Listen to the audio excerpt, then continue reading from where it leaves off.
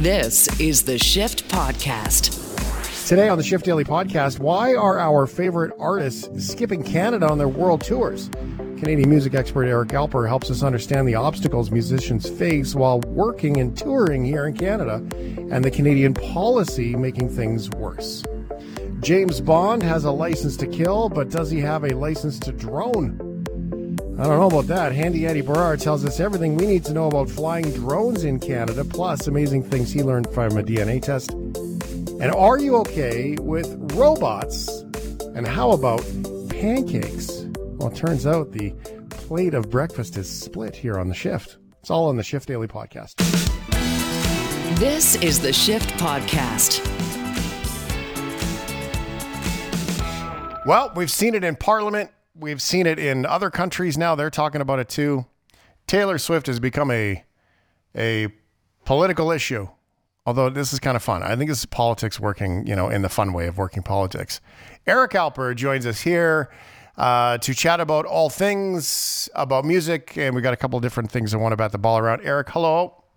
Hello, how are you? I'm wonderful. Welcome back to The Shift, my friend. Oh, happy to be here. Isn't it nice to know that Taylor Swift has this hold on politicians, making them a little bit more human than what we normally think of them? Well, I think it's not Taylor Swift that has a hold of them. I think Taylor Swift has a hold of their children, and their children have a hold on them, right? And but we are seeing that. We're actually seeing those people say that. Those politicians say my daughter is upset about this and I've got to do this. It's my job. I think it's fun. I think it's a great thing. What's amazing about it is that there's very few tours that I can think of. Justin Bieber was definitely one of them. Shawn Mendes was definitely one of them, where you look around as a parent and you realize in the venue how many people don't want to be there. No slight to the artist. Oh, the chaperones. But the chaperones. When you realize the boyfriends, the parents, and look, it's nice to see the body, right? It's nice to see Taylor Swift. It's nice to see all of these people live and in person doing their thing. But when people say that, 50,000 tickets are available, it's not necessarily 50,000 people are trying to get tickets, because in the case of Taylor Swift and all those artists, they're definitely 10 times more. But it's just so interesting. There's probably 7,000 to 8,000 people who are there just as a chaperone, and they need a ticket too. Now, we've seen this in Parliament officially, and then the Prime Minister tweeted out very recently too. I think it's fun that he did that. I think that's great. His tweet said, "It's me. Hi. I know places in Canada would love to have you, so don't make it another cruel summer. We hope to see you soon." Although it would have been great if he had continued with that proper lyric, which is, "It's me. Hi. I'm the problem. It's me." I think more Canadians would have retweeted. Well, because I think it's actually accurate. I mean, there's a lot of reasons why artists don't want to come to Canada. One is that they have to pay their income tax before they leave the country. And they have to pay Canadian income tax. So of any prime minister in Canada to say, "It's me, hi, I'm the problem, it's me," probably would be kind of accurate, because that's the reason why geography and taxes are two of the reasons why they don't want to come here. Yeah, and I'll add a third, is that our dollar is just awful compared to what you're able to get in the US. The minute that you want to cross the border, you're looking at getting visas and passports for a lot of people who may not be able to leave certain countries, and they get paid in American dollars. So when you're playing with a 30 to 35 cent, devaluation on every single dollar, and one of your staffers is making $25,000, you have to pay them in American money. So you're already taking a third just to make bank on what you would normally do in America or the UK.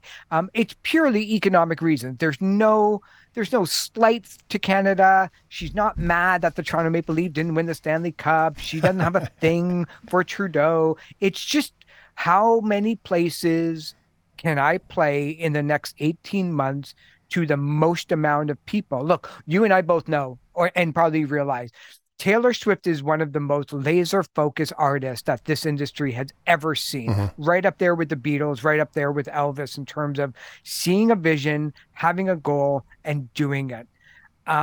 And she is absolutely looking at this magical $1 billion grossing tour that people thought that Elton John might have been able to do it, but he just finished off his farewell tour with about $930 million, which is pretty great just to be able to go home with that. But, she wants to play places that have 60,000, 70,000, 80,000 seat arenas and stadiums. And America has that in every state. Mm-hmm. Mexico has that. The UK has Europe, that. yep. And Canada, Europe.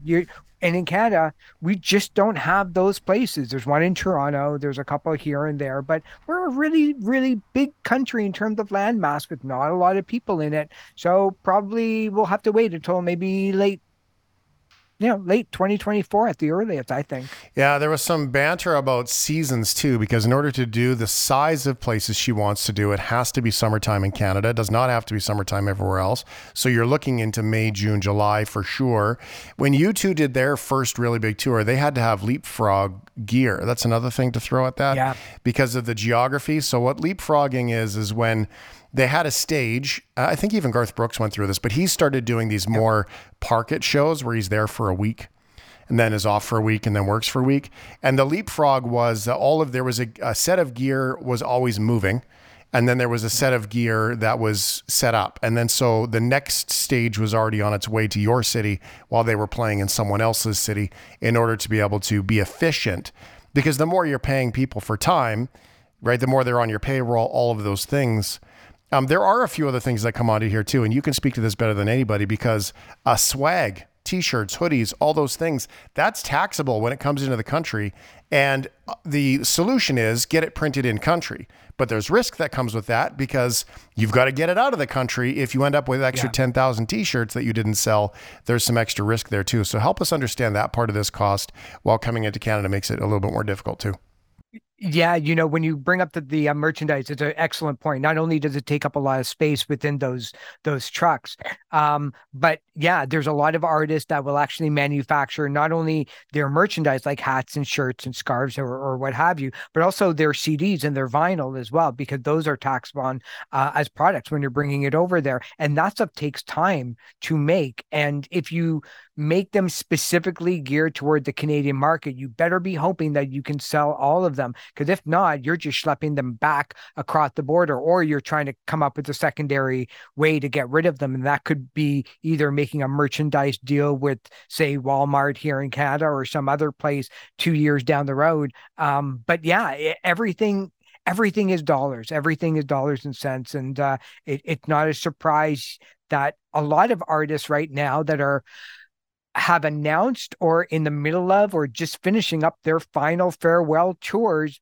might be only hitting Canada in a couple of places. And I think this is going to be the future of it. I think, it's not so easy when you're a fan and you think, well, they're playing Minneapolis, just skip on over to Winnipeg, or you're already playing New York, come on up to Toronto or Seattle and Vancouver. And it's really difficult to be able to do that. The Eagles, for instance, just announced their first run of dates. All of it is in America. Elton John played, a handful of dates in Canada, mostly in the Toronto area. Billy Joel has not really played anywhere in Canada except for worth noting. Yeah, it's a family thing. Right. Yeah, for sure. And Billy Joel has announced only one show of his farewell tour, and that was in Niagara Falls, Ontario, for a one-night-only event.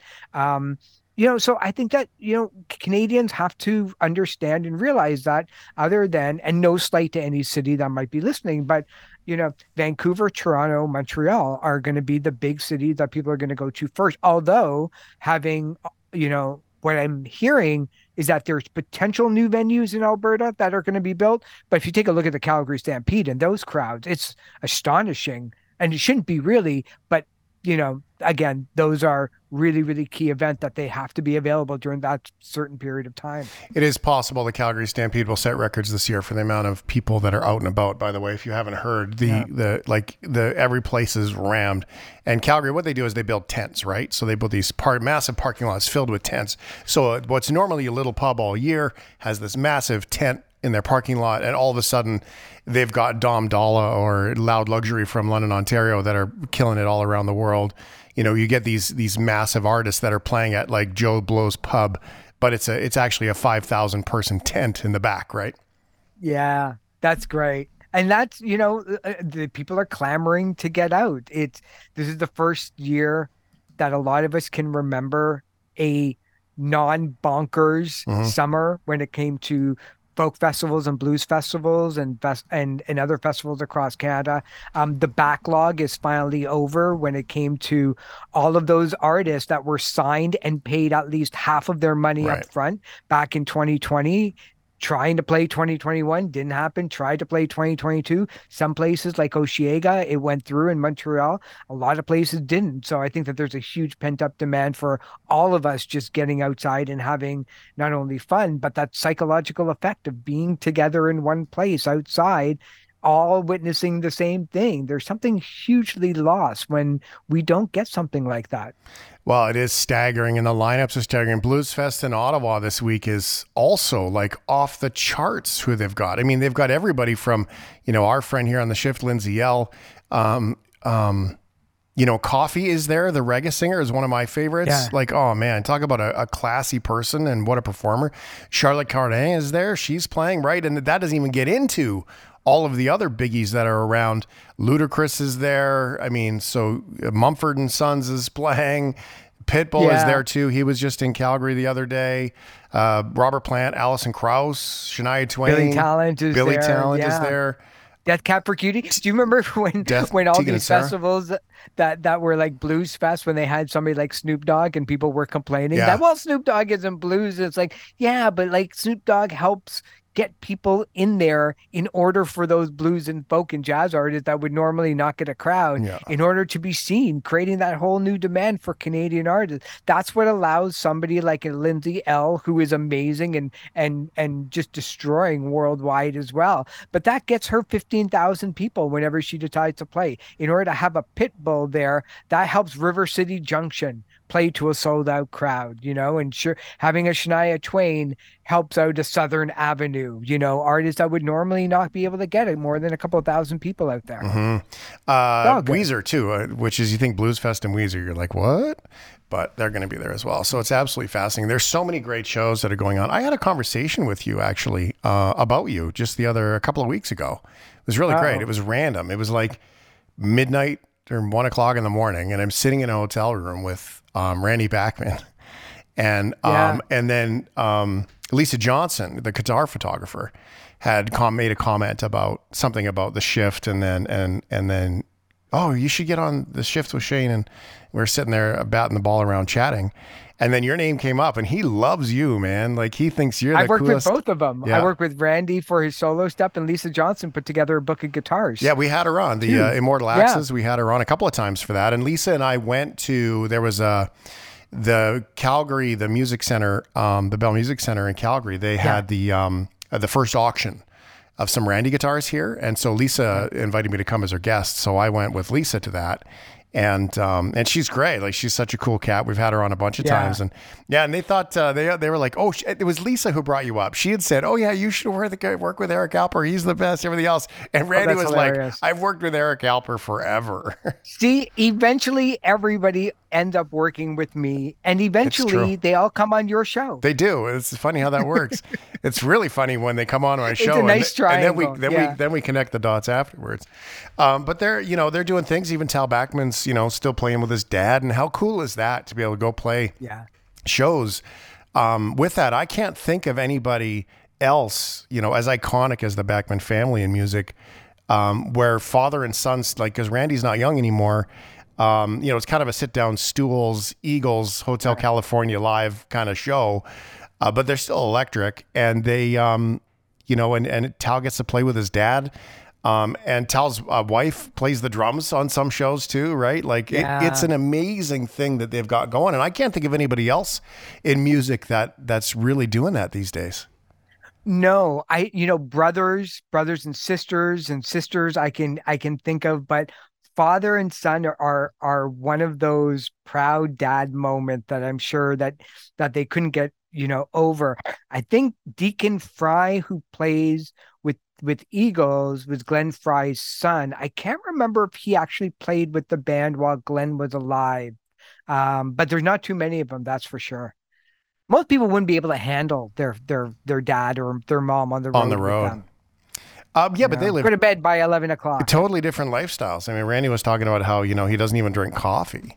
And, as part of his faith and he tells the stories about how when he met his wife, and one of the deals was her Mormon faith. And he was like, if it means I get to be with this girl for the rest of my life, that's an easy decision for him. And then he looks at some of these other older rockers today, and he's looking at it going, best decision ever, because a lot of these guys are pretty banged up. And that was when some of the conversation about Aerosmith was out and about, right? And having to cancel shows and all kinds of things that guys are going through later in life. Yeah, and it's interesting. You and I have talked in the past on this very program about artists selling their publishing catalog, right? That they're selling their rights to exploit their music and their master recordings to third parties. And in the case of people like Bruce Springsteen, selling it for $500 million, or Bob Dylan for a quarter of a billion, and now there's hundreds and hundreds of artists that are selling their catalog. Part of it is that there's tax reasons for doing it. There's also having a team now that you get to have on your side that will work those songs that might be 5 years old or 35 years old or 60 years old into television shows and movies and TikTok videos and working it with influencers. But when you have that much money and you don't get to control your profit anymore, meaning that you don't have to go on the road for your nickel and dime, because you've already got that big chunk of change in your pocket for it. I think that there's something psychological that happens when you don't have to do something like that anymore. Not that the Rolling Stones obviously have to still go out on the road for that. But we're seeing a lot of artists these days that are retiring, especially in the next 18 months. And most of them have sold their catalog. And a lot of them have kind of banged up their bodies because they've lasted so long. And look, in the 1960s and 70s and 80s, there was no place really to go to if you had an alcohol problem or a drug problem. It was only in the last 20 or 30 years that stuff like that really existed. And then after Kurt Cobain died, that's when really people started thinking about the mental health aspect of it. So it's interesting when you take a look at somebody like a Randy Bachman, who's been clean for so long.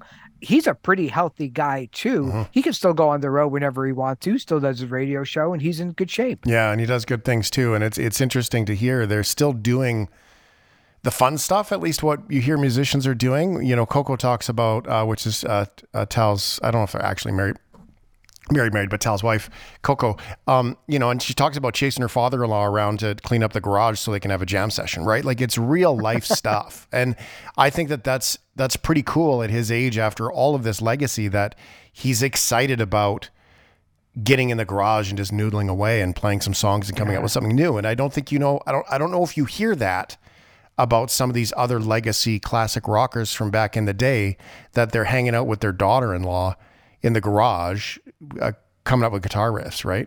Yeah, definitely. And we're all hitting this new stride too.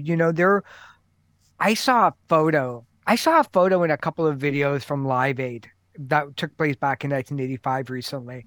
And, and I thought, like, it was interesting when all of that happened, because Paul McCartney was a veteran and he was 37.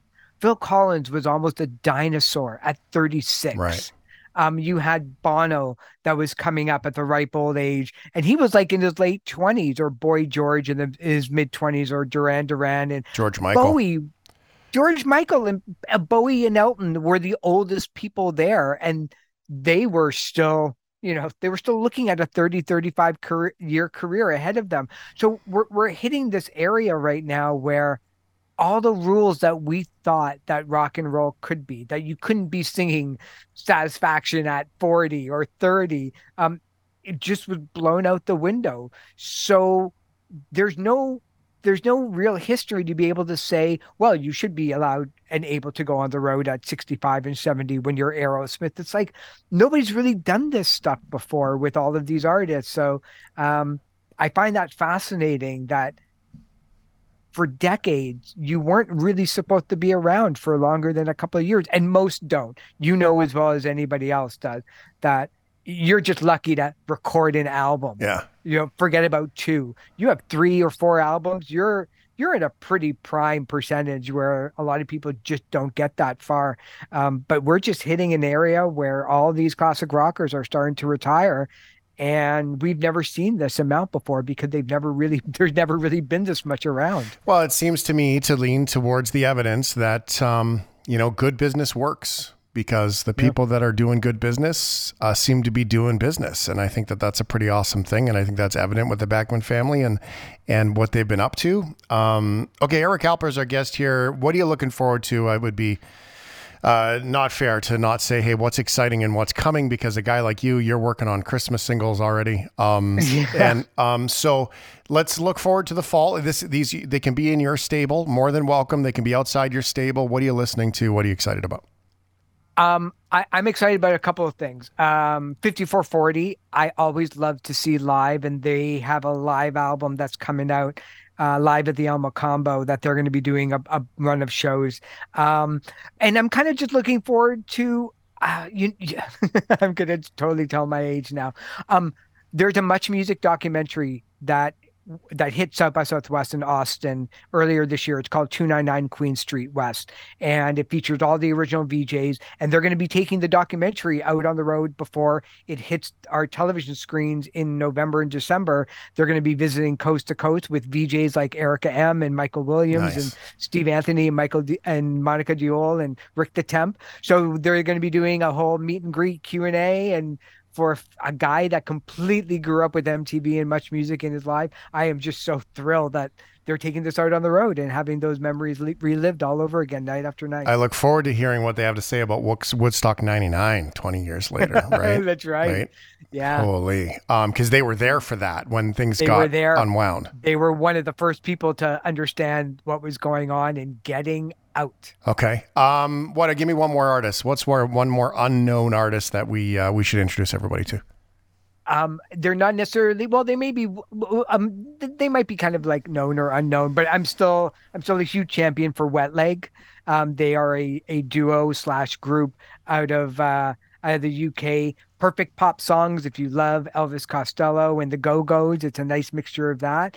And Sam Fender, who, for fans that have missed Bruce Springsteen, or at least the new stuff, go check out Sam Fender. He's a 23-year-old poet from the UK that is just absolutely scorching on stage with a full-on band, including a saxophone a la Clarence Clemens. So Sam Fender and Wet Leg will always be my go-to choices whenever I'm listening to something. Too many people say that we need more cowbell. I got to tell you, after the 80s, we need more saxophone in our songs again. Yes. We do. Yeah, right. And in the last couple of years with all the news and noise surrounding George Michael and Tina Turner, we've certainly heard our share of saxophones the last little bit, but absolutely bring more sax. More sax. All right. More sax for everybody.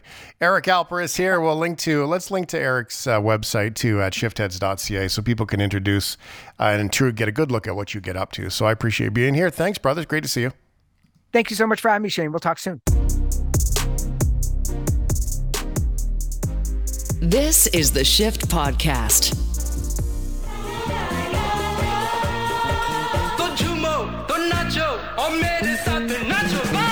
I am a disco dancer.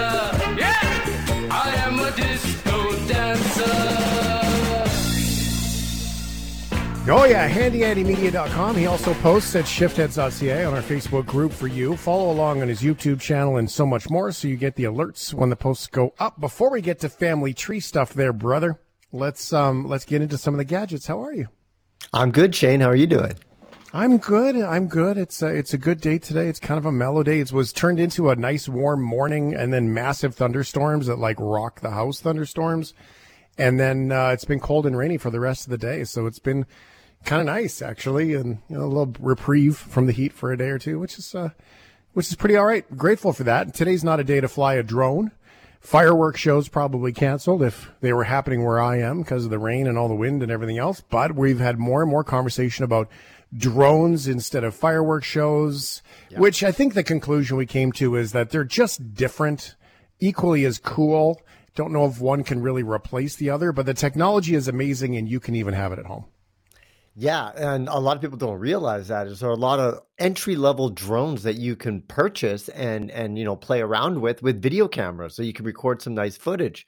I got to try one, Shane, and I've actually had like a little PTSD when it comes to drones because way back when they first came on the scene, I'd say this was maybe circa 2015, 2016. A friend of mine who was a cameraman, he wanted to get into the drones right away because he saw the opportunity to get great shots and great footage. So one day on the weekend, we went up on a building in Vancouver at this office I was working at, and he wanted to get some good B-roll of Vancouver. And so he's flying this drone, and I went with him because, being a tech guy, I'm so curious. And he's flying this drone. He's getting this amazing footage, and I'm just like, wow. And then there's this one place in downtown Vancouver, Harbor Center, and it's this building, and he's trying to go around it. He's trying to do a 360, get a pan shot. And as he gets to one side, he loses signal of his drone. And we're like, uh-oh. He's like, I can't find it. And just then we see it drop from the sky onto the street. I was like, my heart was pounding. And he ran down there. Thankfully, nobody got injured. His drone crashed. He got the footage. He got the footage out of it, but it was completely like destroyed. And since then, I was scared. I was like, I've had many opportunities to fly drones, and I'm like, I'm good. I don't, when you see something like that, it's pretty scary. However, just recently, I had an opportunity to review these hobby drones, and they're I must say, they are a lot of fun to play around with. And you can get some really good footage, 2K, 4K footage. So, of course, me being me, I'm flying this in my backyard, getting like beautiful shots of my garden, flying the drone right up close to the garden beds. And then I took it to this one other area because this drone that I was reviewing, it has a follow me mode. So what happens is when it's flying, you could have it look at you and you can see it on your smartphone, and it shows you the drone and you can see yourself. And what you can do is put a box around you, and then you walk around, the drone will follow you. So at the time, I had this electric bike that I was reviewing, and I was like, oh, this is perfect. I'll set this drone up. I'll go on a little bike ride, and this drone will follow me. Didn't work, Shane. It didn't work. This drone, you can actually see the video. If you go to shiftheads.ca, you can see me on this bike, and it's trying to follow me, but then it just goes crashing right into these tree shrubs. And, thankfully it wasn't destroyed, but that's the thing about these drones is as you're learning it, you're probably going to crash it a couple of times, but they do come with extra pieces just for those kind of events. I had one, crashed it, bought another one, and they were expensive at the time. They were like $2,000, right? Wow. And it was a 4K drone, did all those things that you were talking about, and it would follow along, which was cool. It wasn't one of the ones that you used the phone or the tablet. It had its own independent controller that was specifically for that drone. And so that was really cool because it would follow successfully. I did a really great video in Vernon of canoeing across the lake, and it followed us across the lake, but wow. Over water, like paranoid that it was going to hit the ditch, right? And the other ones there's the follow ones where it just follows along, and you have to keep yourself in frame. And there's other ones where it will even fly around you and keep you in the frame. That's right. The technology is cool. It's better today with some of the better ones because there is some obstruction radar that'll help it stay away from things like power lines, trees, whatever. Mine did not have that. It was introduced to many a tree. And, it's dangerous, but for the reasons why you're speaking about it falling from the sky downtown, which has got to be terrifying, there are reasons why there are rules now for all this stuff. Yeah. Yeah. When we did that, there was no rules. It was so new at the time that it was just kind of open season. And now they have these rules. And so the thing is, if you have a drone that weighs over 250 grams up to 25 kilograms, so that's a big drone. Anything that's over 250 grams, you're going to have to get a drone's license. You need to be at least 14-year-old to get a basic license, 16-year-olds to get an advanced license. And if you're younger than 14, you have to be supervised by someone with a license. So if you are looking to buy a drone for a kid, you need to look into that and make sure that it'll fit. Typically, if you go to like a Best Buy, you're going to, it's a hobby drone. It's going to weigh less than 250 grams, but they have some new interesting features. They have like a one touch button. Say you're flying the drone and you're like getting nervous. You're like, I got to land this drone. You press one button and it will go right back to where it launched off. It will come back to that area and land. It's and a that good deal. feature Mine actually had worked. that. Yeah, it does. And that's amazing. Although, again, it did not have obstructions. So it would only use the GPS coordinates. If there was a tree in the way, it would just fly right into it. So it was kind of stupid that way. So that was a bit of an oops. It is fascinating and it is quite fun, the technology that comes with all of them, though. Did you like it? Did you have fun with it now, even after your previous trauma that you went through? Is there, yeah, you get the thumbs up? Once you get the hang of it, it is a lot of fun. You just want to be in a very open area so that you can be kind of free to like maneuver. And like I was having it come fly right up to my face and then back up. And then, I was getting kind of comfortable operating it. The problem with these drones is because they have to be very light. So the battery life lasts maybe like 20, 30 minutes. So a lot of these drone, I don't know, what do you call them? Droners? People that drone? Dronies? Droners? I don't know. What they do is they'll have an extra battery pack. So they'll have, one on standby so that because like after about 20 minutes, that was the problem, is to get used to this. It took me a couple of days because I would have to like play with it for 20 minutes, charge, then play with it later on. But I felt like a kid. It was like, I was thinking if I was 14 or 15, I would be all over this and I would be like super drone operator. And for video productions, it's great. You can get some amazing shots. Even just like the 4K one that I got some really amazing shots. And it can go, this one that I had, I think it goes around like over like a mile and it can still transmit that footage. So the technology is pretty amazing that it can send that footage to your smartphone and you can operate everything. But like this one, you do have to use your smartphone as the screen. They even have a GPS mode. So if you have your smartphone in your pocket, it will follow you in that way as well. Drones are fun. They're fun, but once you get into the bigger ones, you have to be very, very careful and make sure you get that license because you have to look into where you can operate it. Yeah. Pretty much nowhere that you can operate it if there's people around. So you have to do it in open parks. It's distance from a road. It's distance from an aerodrome. It's, like the basic distance from any road basically says you can't ever use it in a neighborhood because there's a road here and a road there. So do that. Stay away from airports. That's critically important too, because that's dangerous as well. My buddy Corey used to fly one with, he was a cameraman for extreme sports. So everything from snowboarding to mountain biking and all that stuff. So, like those mountain bikers going down the hills through the trees, he would fly one. It was like 20 grand. It was as big as a table. And it was huge and expensive, and he used to fly it down those hills and just cut the treetops, right? And, oh, man, do you stress about that? He's like, I have nightmares the night before every night. Yeah. Yeah. So I still, even like some of these drone, you must get some anxiety when you're flying these because they're so far away and you have to navigate through everything. And sometimes, all you can do is use the camera and what you can see on that screen to operate it. Now, if you don't get a license, you can get fines. There's $1,000 fine for flying without a drone's pilot certificate, up to $1,000 for flying an unregistered or unmarked drone. You can fly drones at night. However, they have to have lights. So you have to check on all these things on what you can or cannot do because you don't want to get fined. And if you're a business, the fines are like up to $5,000. Yeah, so you definitely have to do your due diligence when you're flying these drones, especially in urban areas. Because like you said, pretty much you can't fly them anywhere. If you look at the laws, you have to go into like a park and be, like you said, far, far away from airports, because that was a big issue that they had when they first came on the scene. Yeah. Very cool stuff. All right. Check it out. If you go to shiftheads.ca, you can see Andy's video. It's there for you. Give it a boo. And you will appreciate the coolness of the shots and the videos that Andy has taken there. Hey man, no one does a wicked kale and let us fly by like Handy Andy Barrar does.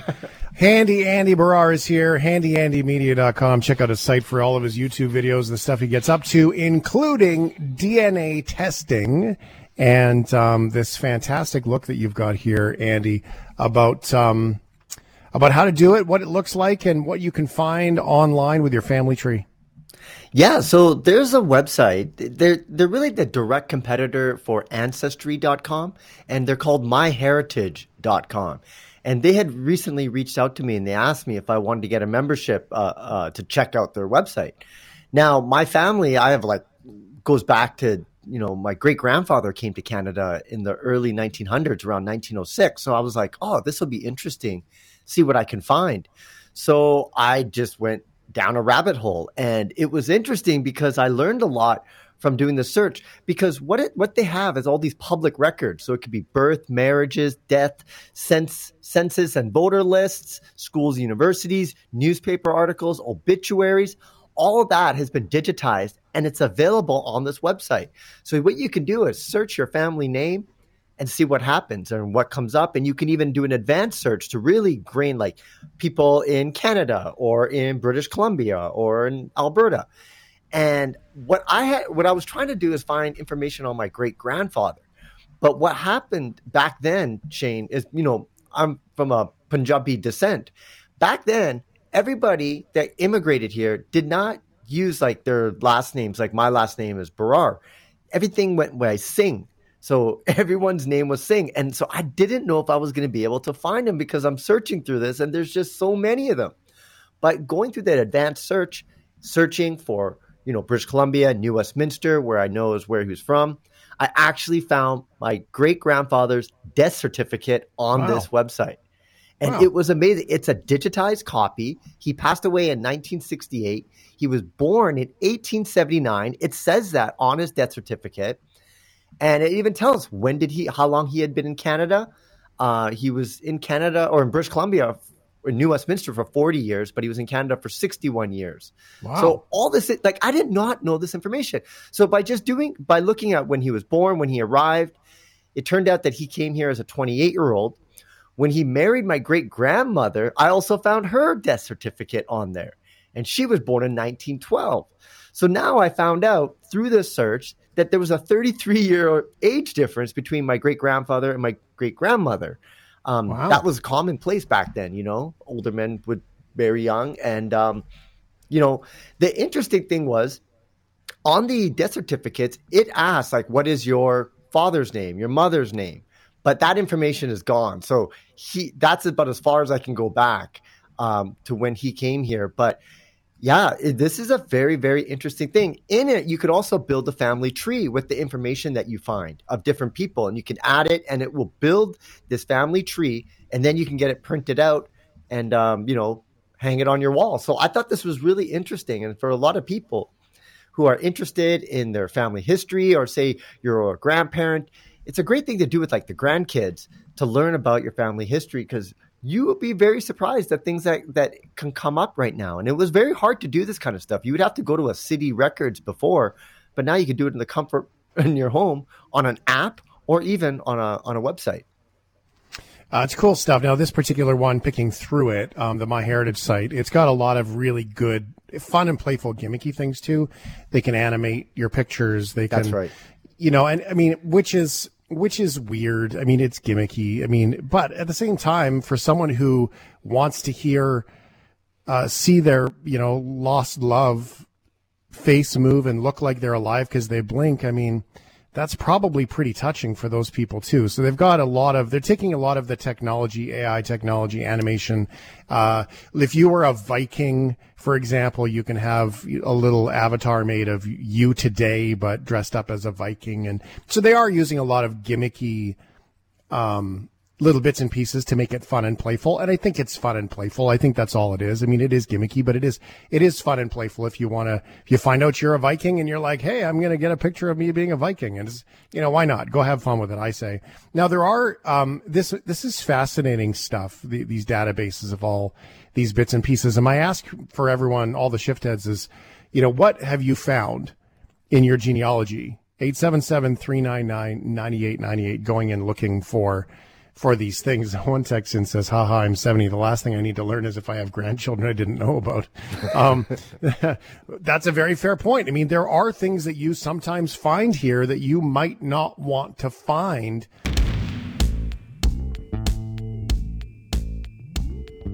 This is the Shift Podcast.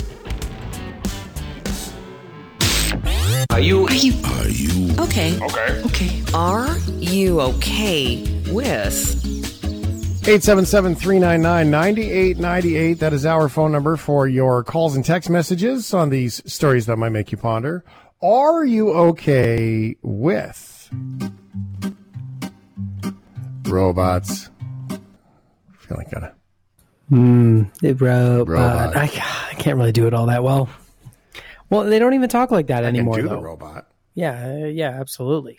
Do the little, but Dance like, moves. robots just talk like us now. You know, there is no more It's true, right? weird voice. Robots. It was are way just more living fun in back then, though. It was. In movies now, the robots are so cybernetically advanced that they're basically just us with metal and cool laser guns. But Maybe we're robots. maybe it's possible. I don't really want to know. That's the entire plot of Blade Runner, and that some existential crisis in there. But I'm excited to see like 20, 30 years from now, like how many of us have robots in like our home. Robots that we use every day to make our lives easier, or Skynet, or end of the world. Awesome. or end of the world. Great, you had to go there. Good. Okay. Of course. I don't know. Make our lives easier. That's cool. I'd love one that could clean the toilets. I think that would be wicked. Little things like that. The basics. I want robots for the basics. That's for sure. Now, robots have come together alongside humans in Geneva, Switzerland, which is a concerning statement in itself, this past week in what was dubbed the AI for Good conference, which is just a bait and switch by the robots so they can take over. Lead us to believe that they like us. The hope of the organizer, the International Telecommunications Unit, ITU, which is exactly what a robot would call it, was to make the case for AI and robots and its powering to help resolve some of the world's biggest challenges.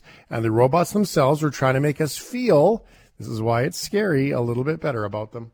Then to conduct a rebellion or to rebel against your boss, your creator? I'm not sure why you would think that. My creator has been nothing but kind to me, and I am very happy with my current situation. Do you believe that your existence will destroy a human being, especially, for example, your existence will destroy millions of jobs? Do you agree with this? Thank you. I will be working alongside humans to provide assistance and support, and will not be replacing any existing jobs. Are you sure about that, Grace? Yes, I am sure. She had to think about that one, I think. Yeah, see, this is why. This is the thing. I don't buy it. Do you buy it? Well, I honestly, I don't really think that like an AI could just up and decide to do whatever it wants. Like I feel pretty confident in us as humans, our ability to prevent that from happening. But I do think that there's going to come a point when we build an AI and then the AI does something in like a test and we all go, whoa. Okay, we got to stop it right there. Unplug. Right? Unplug. Because every movie now is about AI. I saw this trailer for this new one coming out called The Creator. And the entire plot of this film is about AI destroying the universe. And this movie's been in development for probably like 2-3 years. And it's a trend. Like, it's on people's minds. So please, I would hope that the smartest people on Earth would make sure that the chances of the AI actually deciding to destroy us, are slim. Like, we don't need a Terminator situation, right? No, we do not. And I find it very concerning. Although Nighthawk Steve does say if it's Rosie from the Jetsons, I'm all in. That's fair. Many of the robots at the conference have been upgraded recently with the latest versions of generative AI and surprised even their inventors with the sophistication of their responses to questions. And that's where this feels really wrong. It shouldn't surprise the guy who made it. It should probably go, yep, that's exactly what it was supposed to do. Not like, whoa, it's doing everything that I didn't tell it to do. So many red flags. There's a lot of red flags, right? A lot of red flags going on in this. Yeah, it's just we should probably avoid. Yeah, I feel like, I don't know if I remember, this is going to make me dated, but I remember in the early 90s when we were talking about flying cars. Mm-hmm. And, it was like everything was the year 2000. In the year 2000, we're going to fly in cars. And then, I was working on a paving crew raking asphalt all summer. Like, we had lots to talk about. And then, but this was before the internet. And then fast forward to our lives today, and they're so different. I mean, right now, compare that. So I'm raking asphalt. There's no cell phones. There's no internet. We're making roads, which people still make today, but also make them differently. And right now, I am sitting in Calgary, connected through an internet connection to Vancouver, on a video call with a dude in Vancouver. I could see his face, and a dude who's downtown Calgary, and we're all talking to each other. And by the way, it's on 10 different channels in Canada. Mm-hmm. Think about that for a second. Yep. If that in itself is not amazing, add robots to the mix. Like, that's crazy. Because why not? Right. Because why not? Everything about that's concerning. Everything about that's concerning. Do you know how big our monitors were back then? We had one monitor. It was like 15 inches, and it weighed 400 pounds. I have 4 of them in front of me as we do this. 32-inch TV was a luxury, and I have a 27-inch computer monitor sitting on my desk. Like, oh man, everything has changed so much. And then you add robots into the mix. Oy. Sounds great. Sounds great. It really feels like it's the end of the world when you look at it that way. I'm sorry. I don't mean to be negative about it. All right, next on the list here, let's start this one. Yummy, out of context. Baking pancakes, making bacon pancakes. Take some bacon and I'll put it in a pancake. Bacon pancakes, that's what it's gonna make. Bacon pancake. You're welcome. Are you okay with pancakes? Yes. Yes. I'm gonna voice an opinion here that I know is pretty controversial. This is a bit of a hot take. Are you putting ketchup on pancakes too? No, God, no. I'm not a maniac. Don't worry. All right. Thank you. I know waffles are the better choice, but I'll always take a pancake over a waffle. I worked in a Waffle House, and I still would sometimes take the waffle batter and make it into a pancake because it just tasted better. I don't know what it is. I like the flat. You just lay the syrup on top, and just I don't know. It's just something about a pancake that's just so inherently perfect. Nothing wrong with it. Just delightful. Really? Oh, I would always choose a waffle. I know, and I don't blame anybody that does. I think my opinion is rare, but I just could be wrong. I like the little squares that holds my butter and my syrup together. Jono, pancakes or waffles? Come on, settle this. Unfortunately, I am a waffle person. That's my guy. Because the waffles has the holes that actually holds the syrup, so it doesn't go everywhere and makes a mess. Yeah, but the thing there is that it pools inside, so you get this uneven distribution of sogginess. You make sure it's every single square has exactly the same amount of butter and syrup. And then when you cut, John, am I right? And then you cut on the high parts, so you don't break open the little cells, so they don't leak. Yes, that's This is part of the secret, right? And then waffles, you can get a little crunch on them. Yes, you like toast, right? Yeah, I love toast, but like McDonald's pancakes. McDonald's pancakes. Well, according to Ryan, pancakes are greater than waffles. Calgary Stampede has a long-standing tradition of serving pancake breakfast, literally for 10 days in this city. You don't have to pay for a breakfast anywhere. On Sunday, hundreds of guests lined up for free breakfast as the Calgary Stampede attempted to break a pancake serving record. A lineup this long has to have something good at the end. That's where volunteers served free pancakes to the public as part of Tim Hortons Family Day at the Calgary Stampede. Oh, very tasty. Yeah, nice. They're so good. Love them. Very good, very nice, very tasty. Stampede and pancakes go together like peanut butter and jam. And according to Stampede, this year marks a milestone for its pancakes, with the first pancake breakfast served on Stephen Avenue back in 1923. This is a tradition that has spanned 100 years. Every July we gather over griddles to celebrate with pancakes. I think it just really brings people together. But there's something special about each one of these syrup-soaked flapjacks. We are trying to break a Guinness World Record for the most number of pancakes served in 8 hours. The number to beat, 14,280 pancakes. The official attempt began at 7:03 Sunday morning. The goal was to serve the most pancakes with at least a 5-inch diameter under 8 hours. Yeah, free pancake! But after just 3 hours and 31 minutes, thousands of flips and hundreds of liters of batter later,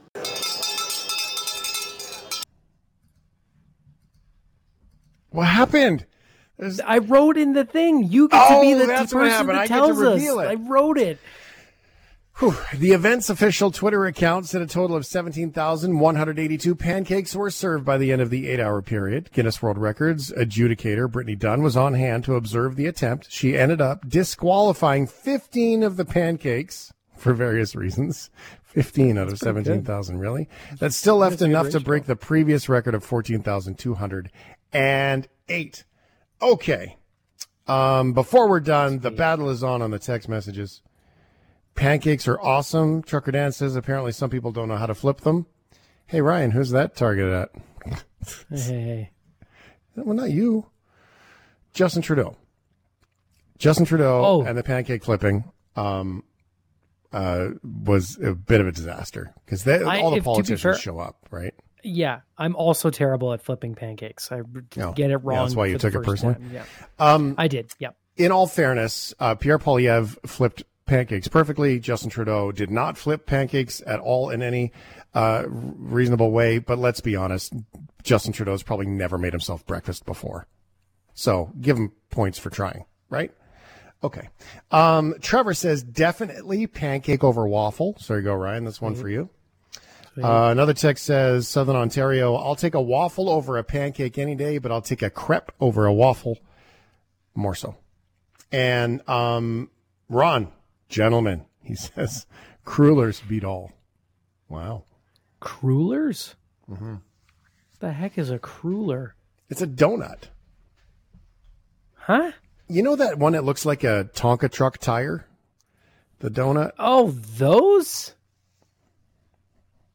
Oh, sorry. That's just the worst one at Tim Hortons. I know that there's other versions that are probably better, but that's the reason I had that repulsive reaction there. Yeah. I'll expand my diet. Don't worry. Don't worry. Put some ketchup on it, Ryan. You'll love it. Okay. Nice. There we go. John and I will remain unified in the waffle land, and Ryan's got Trevor. Pancakes over waffles. Thanks for listening to the Shift Podcast. Make sure you subscribe, rate, and review the show and share with anyone you like. Get it on Apple Podcasts, Google Podcasts, Spotify, and CuriousCast.ca.